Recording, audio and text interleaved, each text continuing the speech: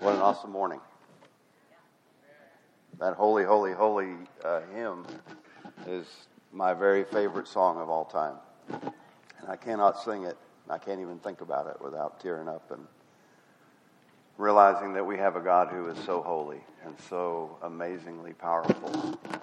And yet he sits there and looks at us and smiles and loves, and he's so good. I'm not really going to preach today. I'm just going to talk.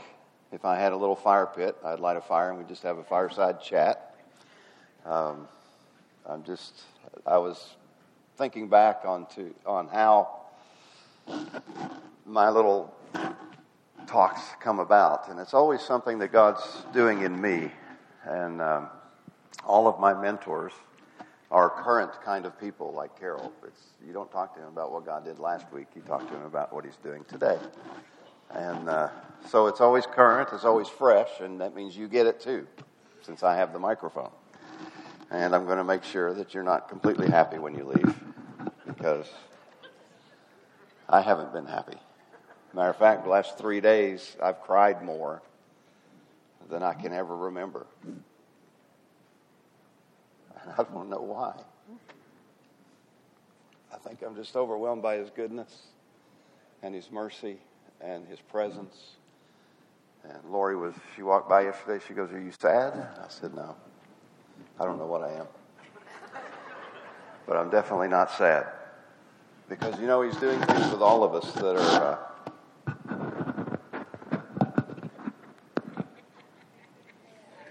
Okay, now the voice is back. So after the messages that we've had the last few weeks, it's easy to get fired up and want to move into action and want to do something. And often when we talk about moving forward, it's always action. It's like we embrace something, we start moving. And we have many places here for you to serve and to volunteer. And just looking at our ministries and the roles, I think we have probably between 40 and 50% of adults who volunteer in some area. Awesome. Maybe not every week, but they're there all the time, which is an extremely high number. And so we have the Country Brook. Anybody got any duct tape? We have the Country Brook Outreach. We have Free to Hope. We have the street ministry. We have foreign outreaches. We have local outreaches. We have the worship team. We have the greeting teams. We have the children's ministry. And it goes on and on and on, all the different things that God is doing here. But the name of the message this morning is about hunger, not activity. Activity is not hunger. It's busyness. And for so many years, I equated my relationship with the Lord more to how busy was I? How much was I doing for him? And not so much how much have I been with him? And so in this last few weeks, he's created this hunger in me that I can't quite satisfy, yet I'm always happy, and half the time crying, because I'm happy, I guess. But I can't, it's like I can't quite get to where I want to be, even though he's quite pleased and happy with where I am, if that makes any sense at all. And hunger is the fuel that drives your activities. Because without that, your activities are just that. They're just busyness. When you have a hunger for God, it drives your service. You do it because you love him, not because you have to. You live a life of devotion and not duty. And duty is great. It'll make you do what you're supposed to do. Devotion is better because it comes out of a heart of love and of service that you can't replace it with activity. And you're the only one who knows which it is in your life. I can't determine that. And the promises of God that we read about, and there's lots of books out there on them, are mostly conditional. And we, like Psalm 91, the first verse in Psalm 91 says, "He who dwells in the secret place of the Most High shall abide under the shadow of the Almighty." Verse 9, "Because you have made the Lord, who is my refuge, even the Most High, your dwelling place. But what we quote is, no evil shall befall you, nor shall any plague come near your dwelling. Or 1,000 may fall at your side and 10,000 at your right hand. That's what we quote. That doesn't happen unless you're dwelling. It's he who dwells in the secret place of the Most High that can quote that with confidence. Most of the time I quote Scripture out of fear. You promised, Lord, that 1,000 would fall at my left hand. Or my right hand. No, 10,000 right hand. 1,000 on my side. And I say it and I confess it out of fear because I don't have that confidence of standing with him when he tells me, don't worry about the 1,000 that just fell on your side. I got you. But I can't hear I got you unless I'm with him. And if I'm running ahead and trying to perform activities that make me look like a really good Christian man, then you will think I'm good, and God will think I'm crazy, and I'll be totally insecure. I'll never have confidence that he's coming. I'll never be able to stand there and say, if you have to shoot, shoot. Because outside of him, there is no grace and no power to do what he calls you to do.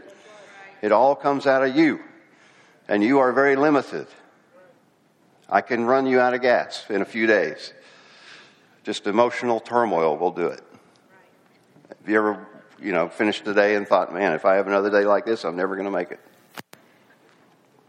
That's when you're using your own emotions. You're using your own oomph to make it happen. Or you've read a scripture and now you're trying to apply it. And I know in my own life that when I'm walking in hunger, I never seek to perform.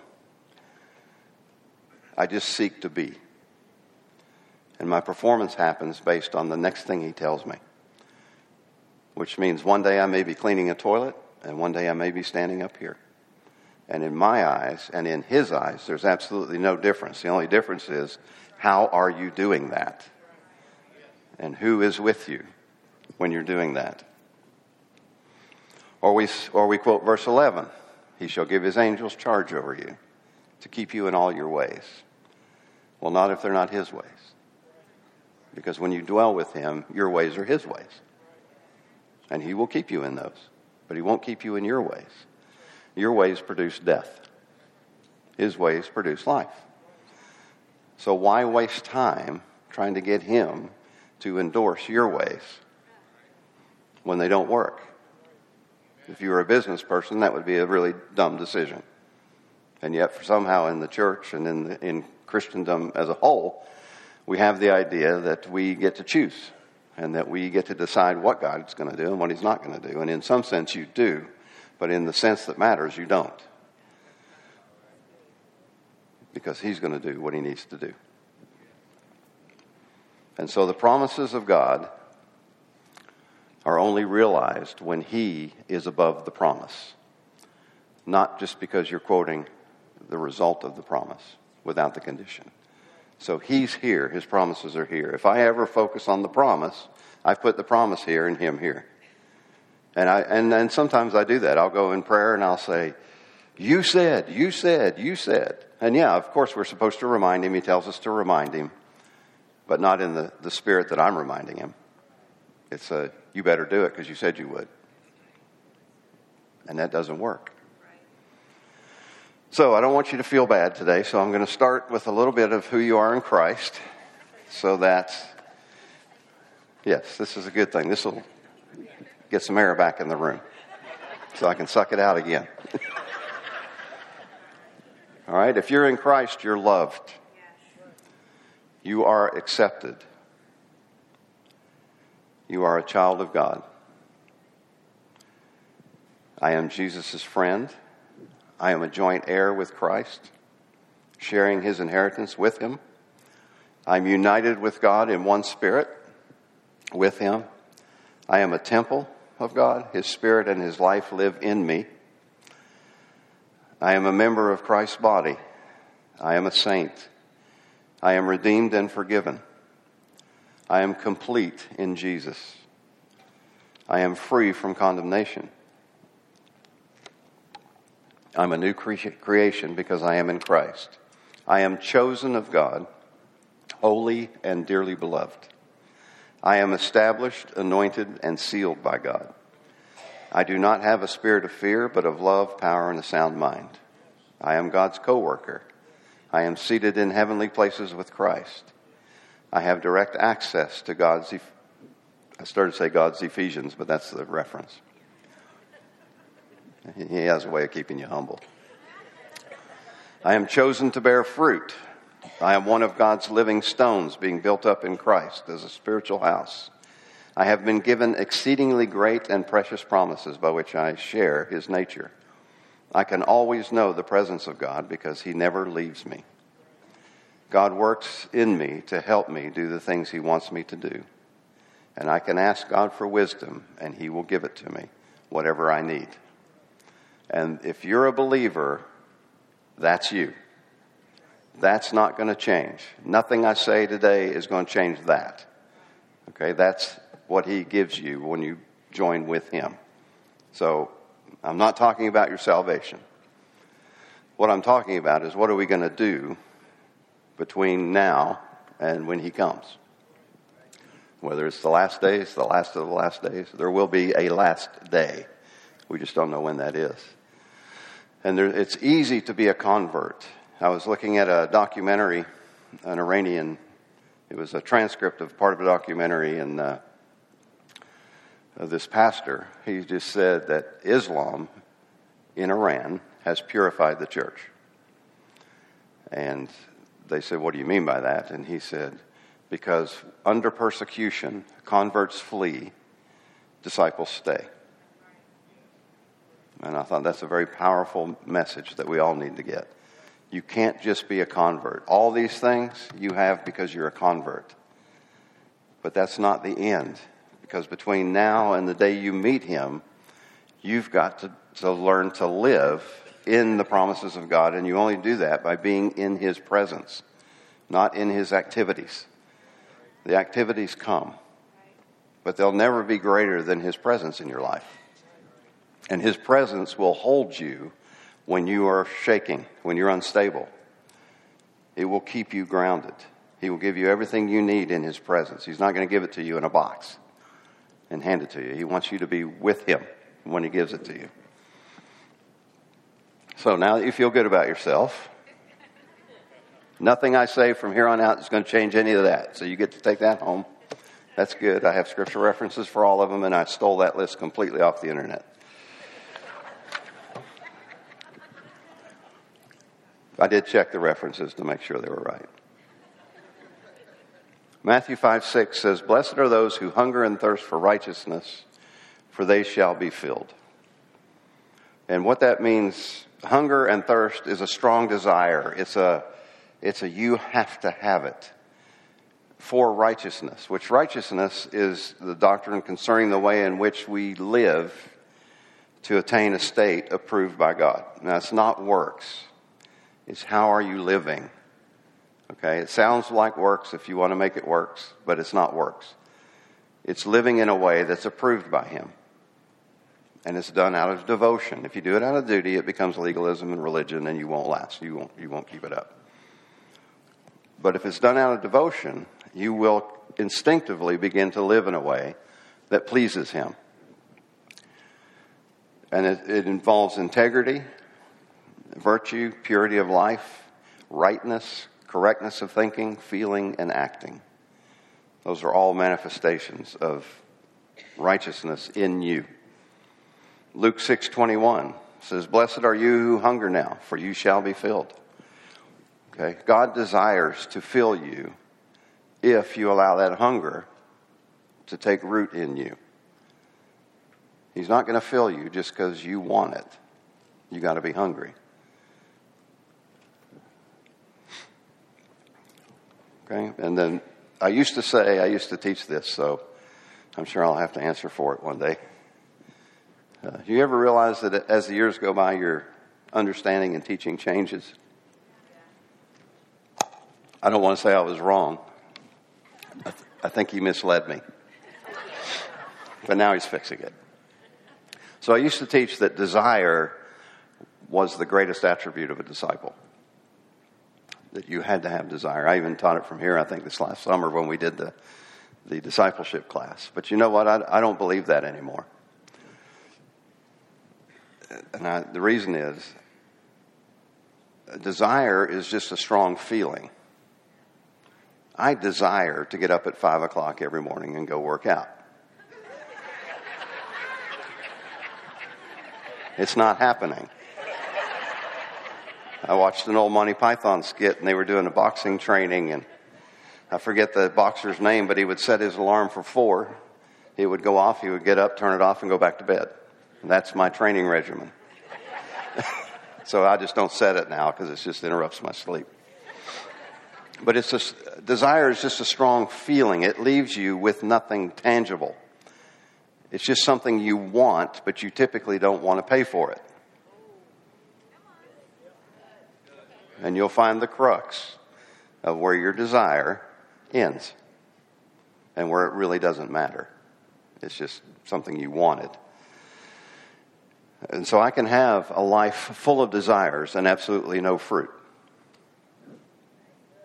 Only disappointments. Because you know what happens eventually? I'd start trying to explain away why I don't need the gym. It's bad for my joints. I need to buy some collagen, so my knees quit hurting. For example, how many of you have said, I want God to use me in ways that I haven't been used yet?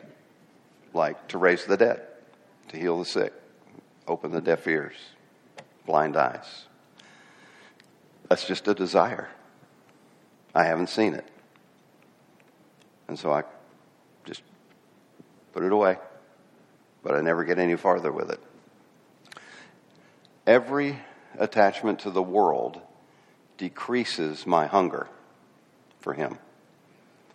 Every time I attach to anything, whether it's career, family, good things, bad things, whatever it is, it decreases my hunger for Him. And I don't really pursue Him anymore like I used to. When I first got saved, and I'm sure it was the same with you, you couldn't keep me from Him. I was in the Word all the time. I was praying all the time. He was awesome. I hated most people because they just made me ill. I didn't hate them, but you know what I mean. I didn't like being around them. It was like the life of God was being sucked out of me, just being there with them. They had such low expectations of Him, and they had been walking with the Lord for a long time, and they would say things like this: well, brother, I used to be like you. And you know what it does to a new believer? Makes you feel inadequate. Like I'm not mature enough to handle life and God at the same time. And the Scripture never says that. We're not supposed to handle life and God at the same time. We're supposed to be in Him all the time. Life takes a secondary seat to me. It's not always pretty and it's not always pleasant, but it's not in charge. He in me is in charge. And so every time I have an attachment to the world, it decreases my hunger for God. So if it's finances or whatever it is that has your attention above Him is decreasing your hunger. And desire is not enough to overcome that. It just becomes wishful thinking. So hunger is a strong need for food in the physical, or in our case, a strong need for His presence spiritually. The thing that's been overwhelming to me the last few days is I get covered by His presence and I don't know what to do. It's too good. And I need that. Because without that, I do not maintain hunger. I have to experience Him enough to get hungry. And the kingdom is the only place where eating causes more hunger. If I eat a meal physically, I get full. If I spend time with the Lord, I want more time. I begin to expand my times with Him, to add Him into everything. And I cannot satiate that hunger. I have to dull it. Is the only way to stop it. And I think so many times we're asking the Lord, make me hungry. And He's like, you're rejecting all your hunger pains. because you traded it for this or that or anything else that he shows you. Because there's always more. You do realize there's more. That we're not walking in the fullness of everything he provided for us yet. Jesus even said that in Acts. He said, wait here till I send the Holy Spirit of power, because there's more. They were standing with Jesus. He said, no, you wait here, there's more. And he wants that for us. There is more, but we can't do it.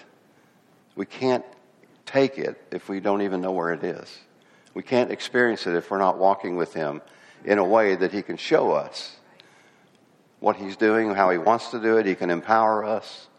And there is always more. And the amazing thing is that the more you seek him and the more you learn about him, the more you find out you don't know. And the more there is to learn. And I can promise you, on this side of heaven, you will not ever gain full understanding if 24/7 you pursued him and spent time with him. You would still be lacking when you met him. And the number one word in heaven is going to be, oh.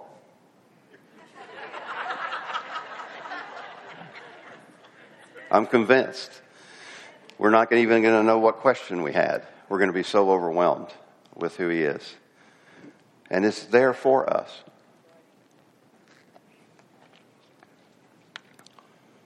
And there's always more. Acts 1:8, you shall receive power when the Holy Spirit has come upon you, and you shall be witnesses to me in Jerusalem and in Judea and Samaria and to the end of the earth. And that's a great mission statement. We use that all the time when we're trying to get people to give. You know, I'm going to be your witness. Pay my way. When you were baptized by the Holy Spirit, you were given hunger. It came with him. And you spent time with him. And it was producing in you until you let the world in. And it took away the hunger pains. And you've just been existing since then. And trying to manufacture it. If you don't have the same excitement with him tomorrow morning that you do this morning after worship, there's a problem. You're getting it from the environment, not from your heart. Your appetite reveals the intent of your heart. What are the things that take your time? Everything is secondary to his love for you. That's the strongest force in the universe. His love for you is it. And everything else is secondary for that. And if you spend any time in that love for you, understanding that love he has for you, it will drive your hunger. It's only when you pull back and try to explain it, try to trim it and put it in this nice box so that it fits in your life, that you tend to lose the power of it. And pretty soon you don't even realize you're not eating anymore. And you're not hungry. And everything is secondary to his love for you. And you have to ask yourself, am I suffering because of the kingdom, or am I suffering because of poor choices?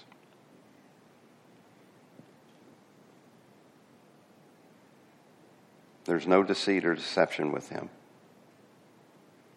He responds from who he is. And I've suffered many times, not because of the kingdom, but because of poor choices.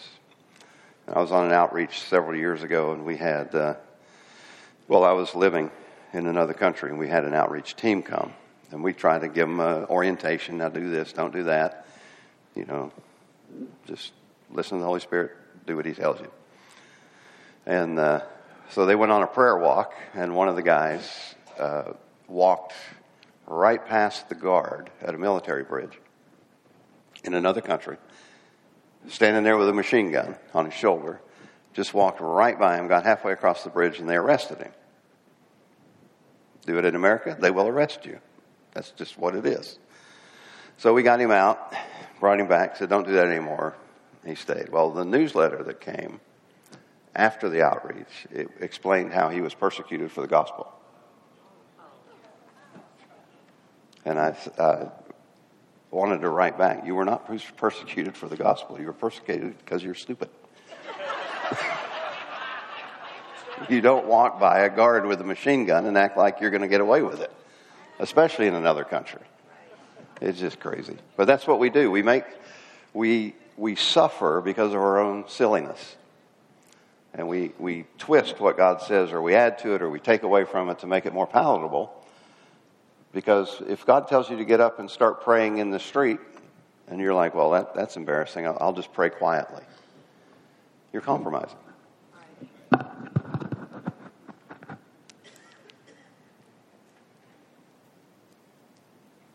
Because it's all about loving him.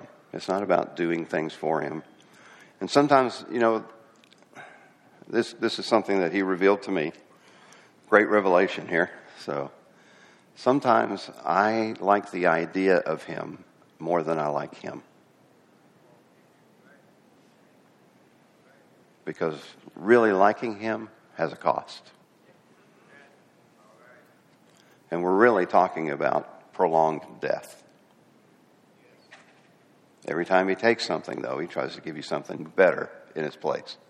So you're constantly growing and changing, but it's not easy and it's painful.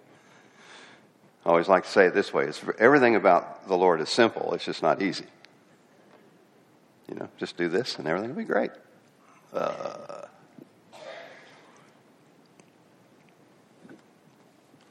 So I know for me, sometimes I prefer the idea of him. I like the ideal more than I like the cost of actually being with him.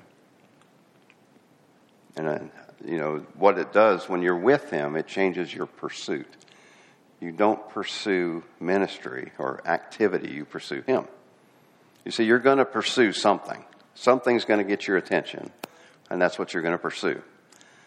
And if you keep him in the front, you'll pursue him, because the rewards of pursuing him are much greater than anything else you're thinking about.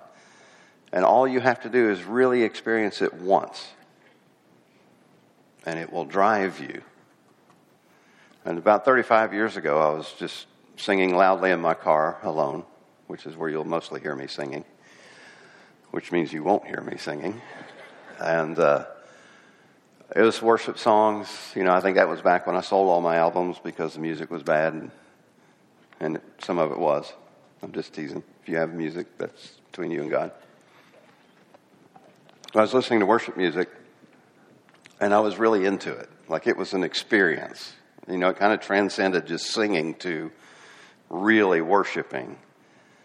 And his presence came in my car so strong that I got scared. And I pulled back. My first thought was, what am I going to hit if I let him take over? And from that day until today, I'm waiting for that day again. Find the end of me. Why is it my yes always has a qualifier? I don't want to have any more qualifiers. I want to be completely swallowed by his presence. I want you to be completely swallowed, because then we will rule and reign in this life. There will be nothing that can be taken, because you've given it all away. You've given it all up.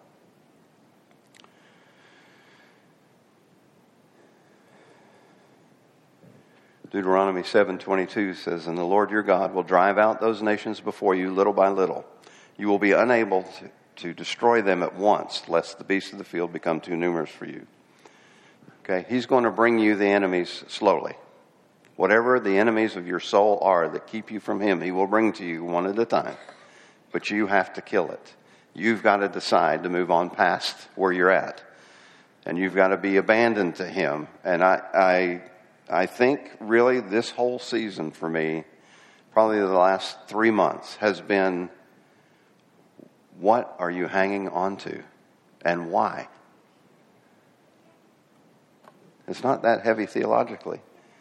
I can't say he's in charge and me be in charge. I can't bend his promises to be liked better. One of the things I always appreciated about Carol was he'll tell you exactly what the word says. Yeah, sometimes it is ow. And sometimes it's like, get it out. It hurts. Because He's waging a battle not just against the enemy, He's waging a battle against you out of His love. He's not fighting you to put you down. He's fighting you so that you can see what real life is. Because once you partake of His character, you won't want yours. We used to have a teacher named Paris Reedhead who did a whole series called So Great Salvation. It was like 14 tapes. This was before CDs, DVDs, but man, it was long. And he kind of was a little, kind of droned on and on and on while he was teaching. But he had a teaching called 10 Shekels in a Shirt, where he was going to a pastor's conference. He got out of the elevator to go to the stage, and God gave him a new message. Told him, scrap it, I'm going to tell you what to say. And so he did this. It was on basically selling, the ministers who were selling their services is what it was about. It was based around Micah, where he sold his services for 10 shekels and a robe. And he made an interesting statement. He said on his first trip to Africa, when he started looking around, he went with the idea that he was going to just go help the Africans, save them, show them how they could prosper and do better. And he said he got there and he looked around and you know what he said? He goes, I realized they deserve death. Just like I do. We all deserve that. Now, of course, he was a great missionary, great teacher. But what I'm saying is when you start hanging out with him, you see things the way they really are. If God is with me, no offense, you're not going to look very good. I'm not going to look very good because He's the only one who is good.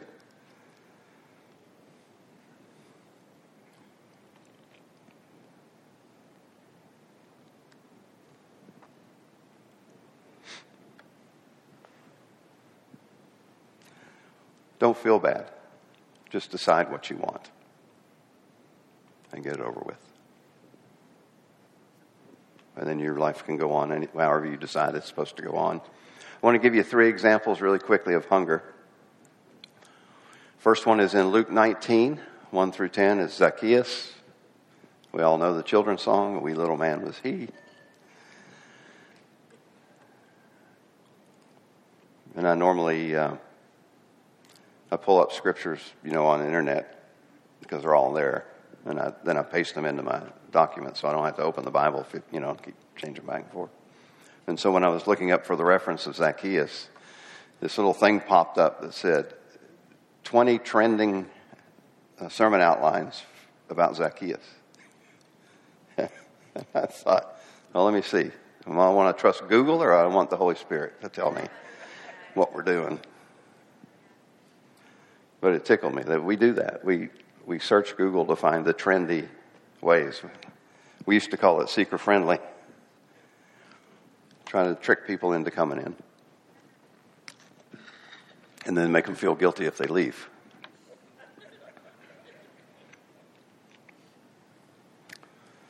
So it's the story of Zacchaeus up in the tree. He went ahead. He wanted to see Jesus. He was short, so he climbed up in a tree. Jesus comes and says, I need to go to your house. We're going to eat together.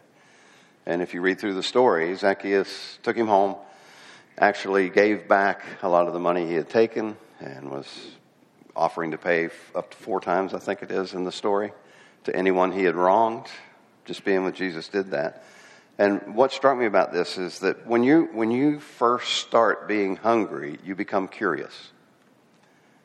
So Zacchaeus was curious, so he went to the tree, climbed up there, and then, of course, Jesus met him there.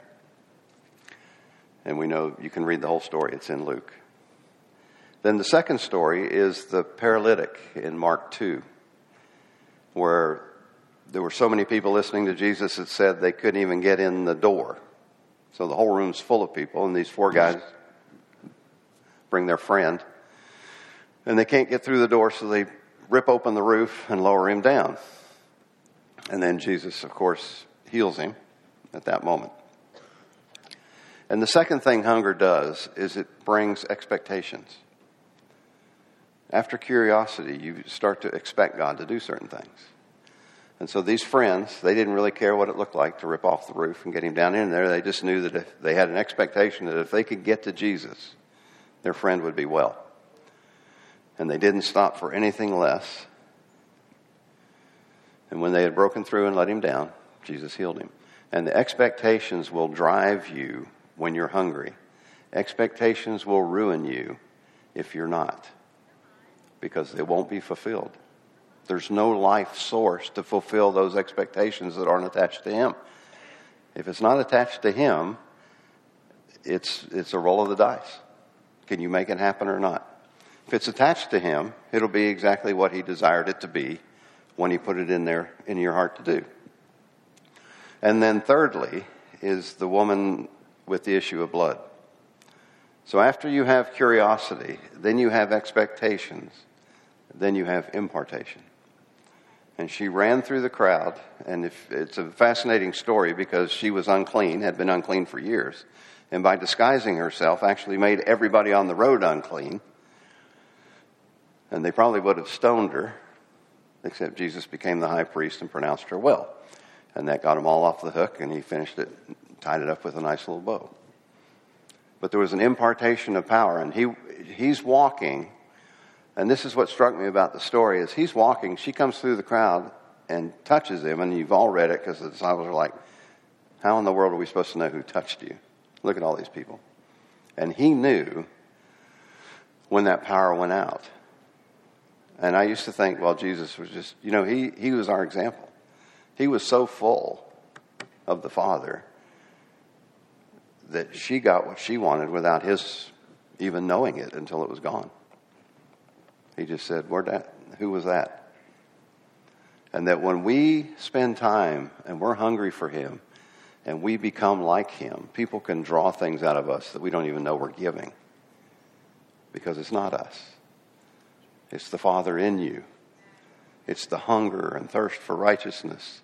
It's the desire to be just like him to the world around you. And what it creates is Psalm 69, 8-9. I have become a stranger to my brothers and an alien to my mother's children, because zeal for your house has eaten me up, and the reproaches of those who reproach you have now fallen on me. It is lonely. And the things that people complain about Jesus, well, they will start complaining about you. And that's the cost. But you'll be with him. And I'd much rather go through hard times with him than trying to avoid him without him. I'm not smart enough in my own to do that. Because the more you're with him, the more you look like him. And if you have a loss of appetite physically, it's usually an indication that something's wrong. So why, if you have a loss of appetite spiritually, would you not think that something was wrong?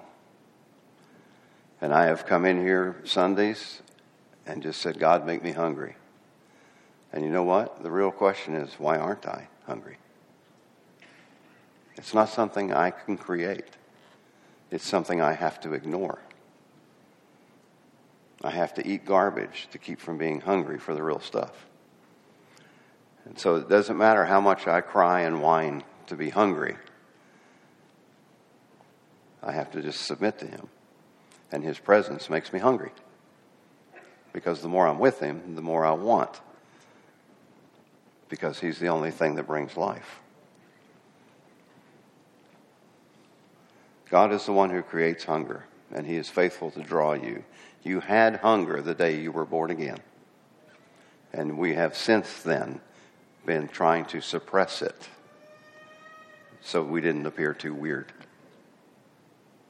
too disconnected from the world, when in all reality we're supposed to be completely disconnected from the world. You look like a light that's confusing to people. They don't know what to do with it. But if your power source isn't him, you won't make it. You don't have enough to sustain yourself.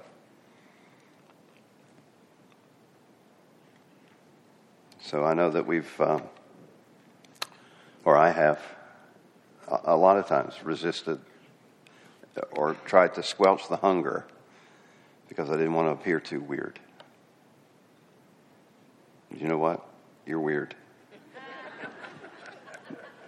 Just get over it.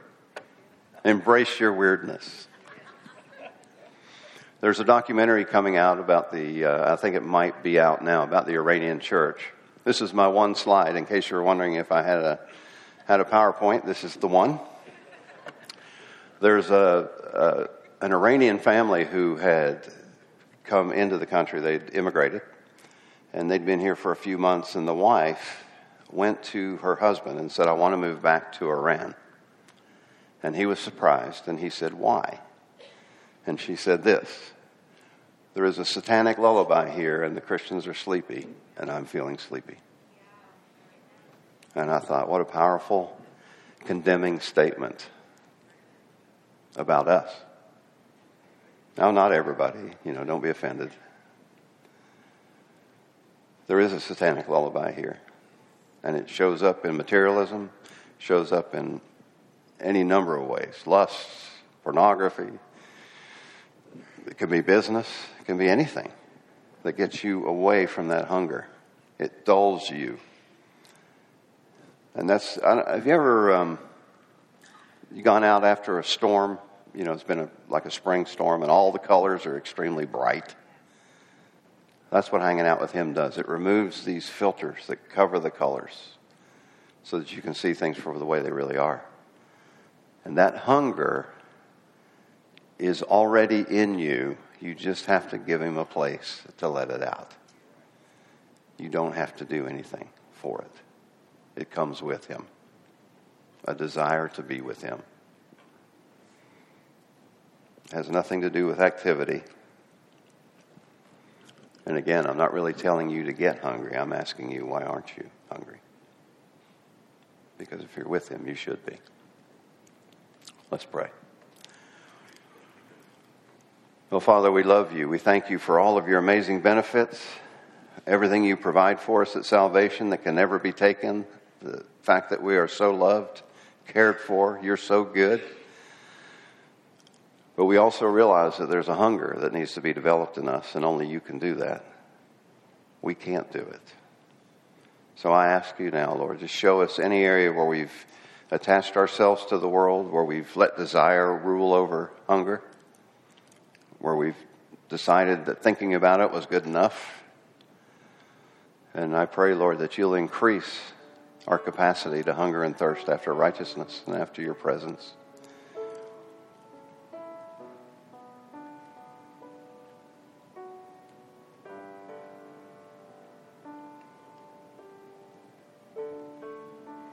There's a hurting world, Lord, that needs to see you the way you really are.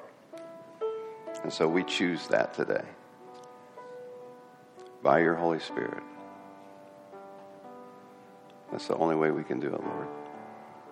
So we receive that. We receive him.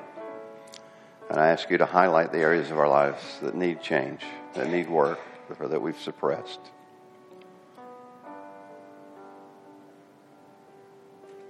That we would walk in the fullness of what you saw when you created us.